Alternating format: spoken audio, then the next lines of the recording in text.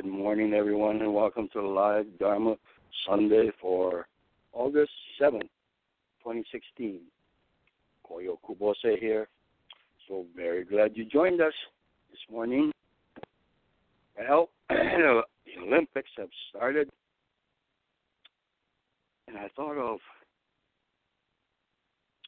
an idea that I had many years ago for a series of sort of pamphlets, perhaps, or it could be just in a book. And the title would be Dharma of, then colon. So, in other words, it would be the Dharma of sports, could be one pamphlet or chapter. Dharma of cooking, Dharma of gardening, Dharma of this and that. I know I'll never get around to it, but yeah, I still think it's a good idea, concept. This is sort of similar to Zen of, and we could think of a lot of actual examples of books written on the Zen of running, the Zen of cooking, probably, the Zen of archery. Now, what's involved in the meaning or implication of these titles when it says Dharma? What's the Dharma of something? Now, we know the very popular Zen of something. What does that mean, Zen of something? Well, you sort of get a feeling of that, what that's about. But this gives me an opportunity to talk about a distinction that has been very valuable to me, and I'm pretty sure I first heard about it in the writings of D.T. Suzuki, where he distinguished between the term Zen as contrasted to the phrase Zen Buddhism. Buddhism refers to a particular denomination in Buddhism, and that's Zen Buddhism. Of course, there's the Rinzai, Soto Zen, and one of the main characteristics of the Zen denominations is that they rely on their central practice of Zazen. In this context, Zen is usually translated as meditation, and Za means to sit, so Zazen means sitting meditation. So all Zen schools rely, their central core practice is Zazen, or foremost sitting meditation is the practice. Compare this to the word Zen, which in one sense is a Buddhist word. When it's a Buddhist word, usually you should say Zen Buddhism. Okay? And as D.T. Suzuki pointed out, since the word Zen in Buddhism refers to meditation, not as opposed to connected with any formal Zazen practice, but just Zen, meaning meditation. In this sense, as a activity, practice, approach, attitude, it really is beyond any particular religious denomination context. And he would also translate Zen as life. Life itself, or living life, the reality of life. And in this context, it's very interesting that the word meditation is not synonymous with sitting meditation. If it's sitting meditation, the word is Zazen. So the word Zen is meditation in a general sense. And of course, that's a very common word in English. what is the, well, I would say Buddhist, but the Buddhist connotation or implication of the word meditation? Well, one way to analyze it is to look at the Chinese character of Zen itself, the kanji, okay, the written calligraphy. And this is how language, the written language, and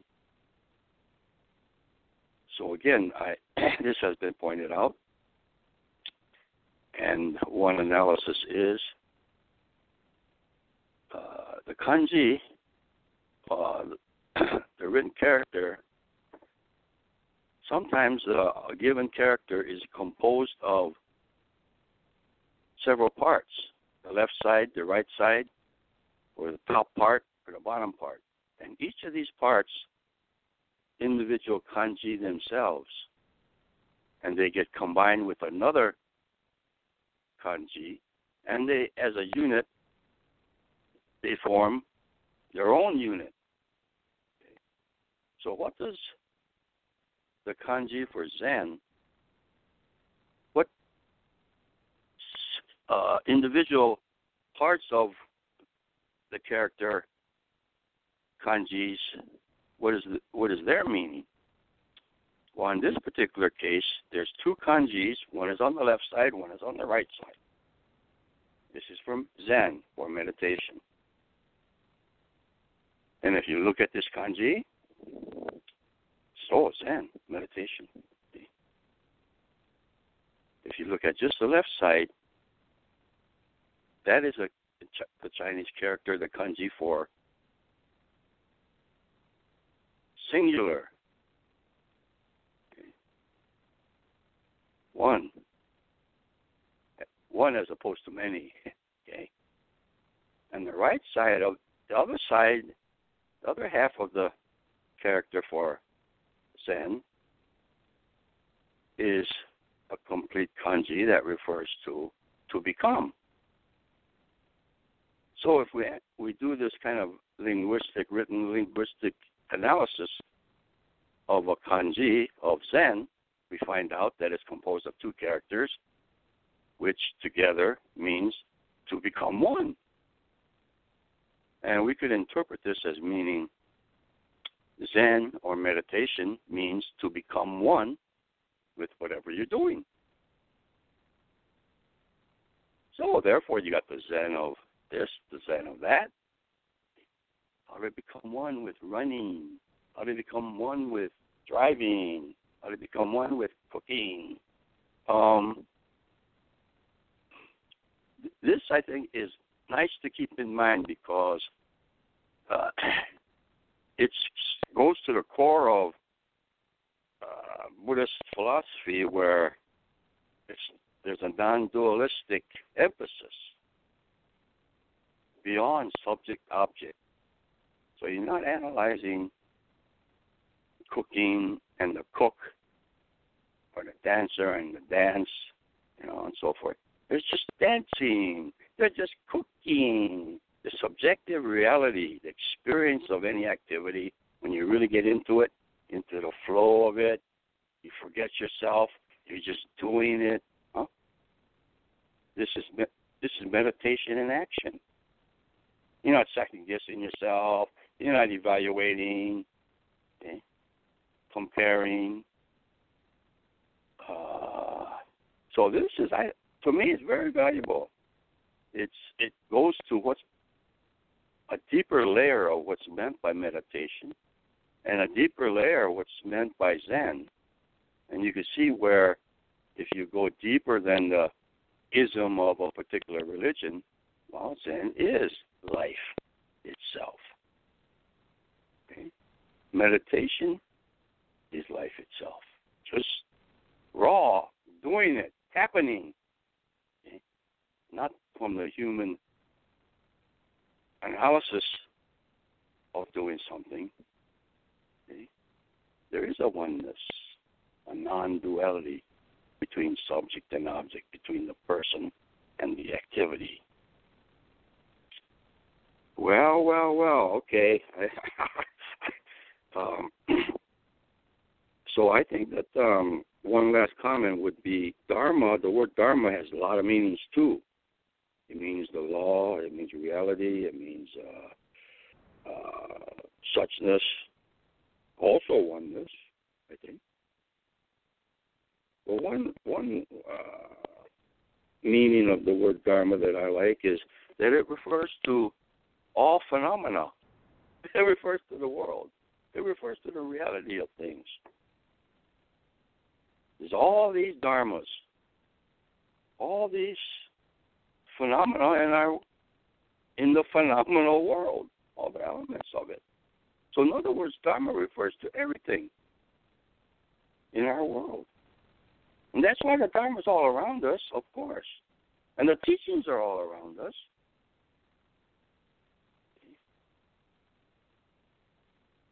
Yeah. Wow. I didn't mean to get into that so much. Sometimes it gives you a headache thinking about all these things, but sometimes that's valuable. Okay. Talking about headaches, I know what Dave Nichiyo is going to talk about. He's going to be our guest to give us a Dharma Glimpse today.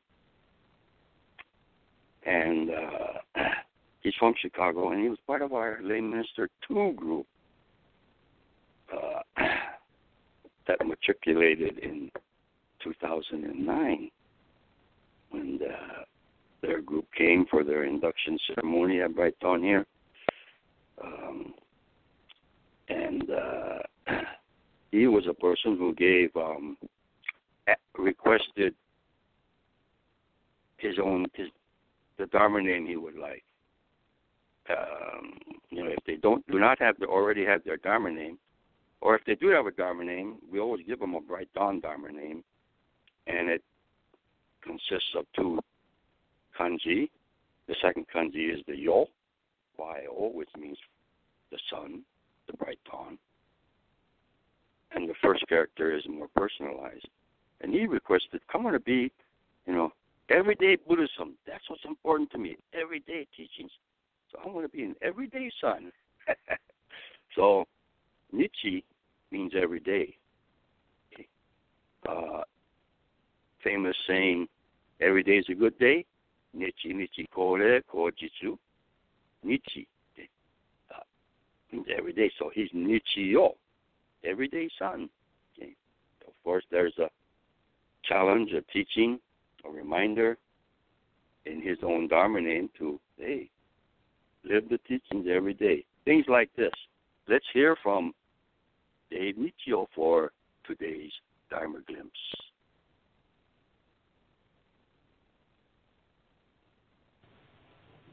Thanks for letting me do a Dharma Glimpse today.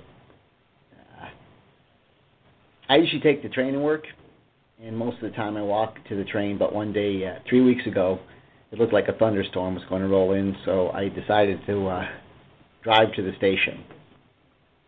I parked about a block from the train, and it started to rain just as I started walking from my car, and I thought, what a good choice.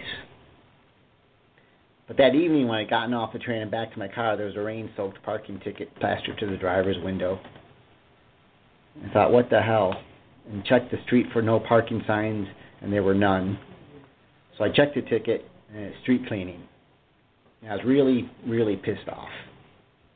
I knew there hadn't been any street cleaning signs because I always checked. I always check now.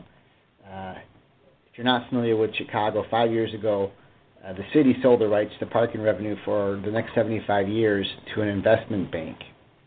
And as part of the deal, Chicago received $1.1 billion that they were going to invest, and the interest off of this would replace the lost parking revenue. The investment bank was going to make their money off of better managing the parking meters. Half of this equation came true. Chicago spent the money within 2 years and now has no revenue from parking except for revenue they get from parking tickets.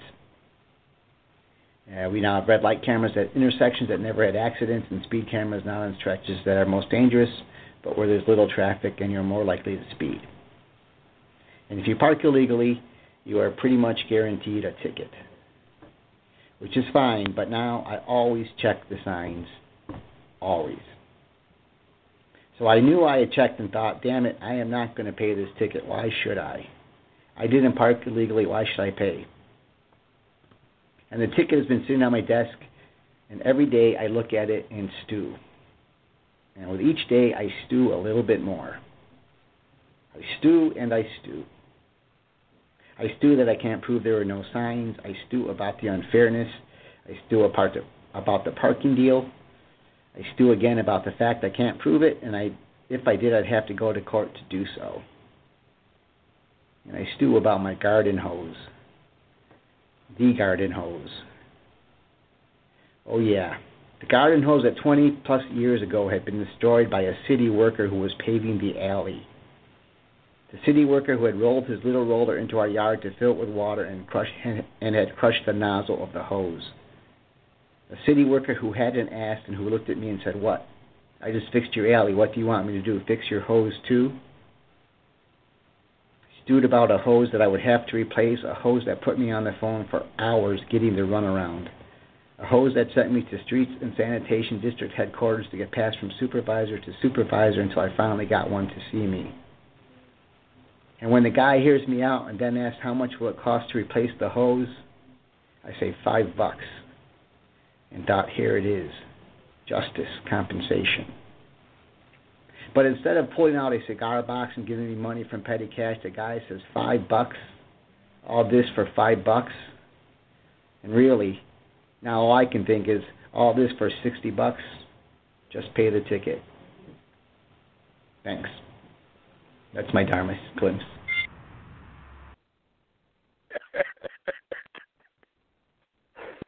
Yeah. Well, the end is, he paid the ticket, And what the one said there, of course, is, talking about what I was talking about before, life itself is to get parking tickets, to get your hose unfairly messed up. What's fair, unfair?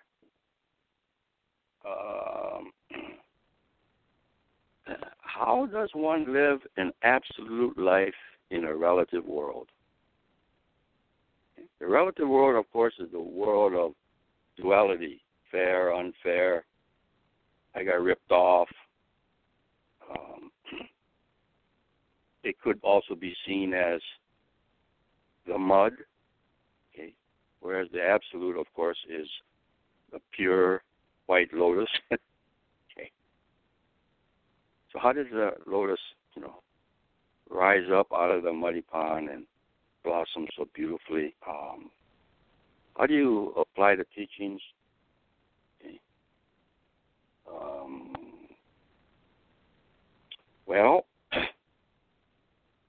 I could tell you a sort of a reminder of a personal aspect. Right down here, this property, we're really lucky to get this 6-acre property in Corsico, California, and we made a nice right down center. And Adrian and I, it's like we're living in a park. You can't see the neighbors. It's wooded. It's like we're living in a park. And, of course, I'm a city boy, and I really enjoy this, love it, living in the foothills, Sierra Nevada foothills, and sort of so-called mountain living. There are a lot of trade-offs, of course. Singing, and you get up in the morning, and there's just trees all around. It's quiet. I never take this for granted. Every single day. Okay, and it's particularly in the morning when I get up and go get the newspaper, which is delivered at the head of our driveway. And our driveway is a natural gravel driveway. It's probably around 300 feet long from the road to our house. And the road is cul-de-sac, so it's not a busy busy street. Okay? And in this cul-de-sac, all the properties are, probably the smallest property is about 3 acres. The largest is about 9 acres. So these lots are, are pretty big. And it's very wooded. A lot of nature, in other words. And what comes with nature? Okay, here's my point. What comes with nature? Well, I made a vegetable garden, and boy, the gophers are really happy. So I thought, well, this is my Pureland. Some visitors, Dharma friends and lay ministers, they come say, oh, this is right on. This property here is like a pilgrimage. We come to visit, and it's so great. This is a Pureland, okay? So I said, okay, this is a Pureland, There's gophers in the Pureland.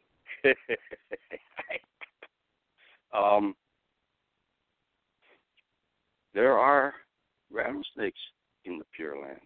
There's deer that chew up your plants really good in the Pureland.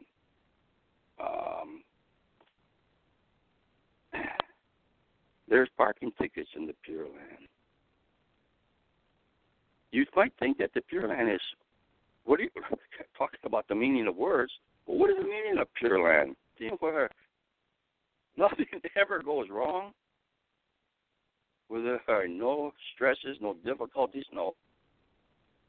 I don't think so. Just think about it just for a second, and the Pureland is everyday life. What else could it be? It's our attitude that is going to compromise ourselves. We could get attached to things. Because if you don't let go, so you could be dragged. How do you get over it? How do you carry on? How do you keep going with a smile, cheerfully? How do you accept/transcend? The acceptance is the transcendence, as my father would say. Spiritual acceptance, not a defeated, resigned acceptance of, well, you can't help it. No. This means spiritual acceptance, not a weak acceptance, defeated acceptance, but a strong acceptance. This is Buddhism. This is the Dharma. And that's all for today's broadcast. Till next time, yes, indeed, keep going, and you have a very beautiful day.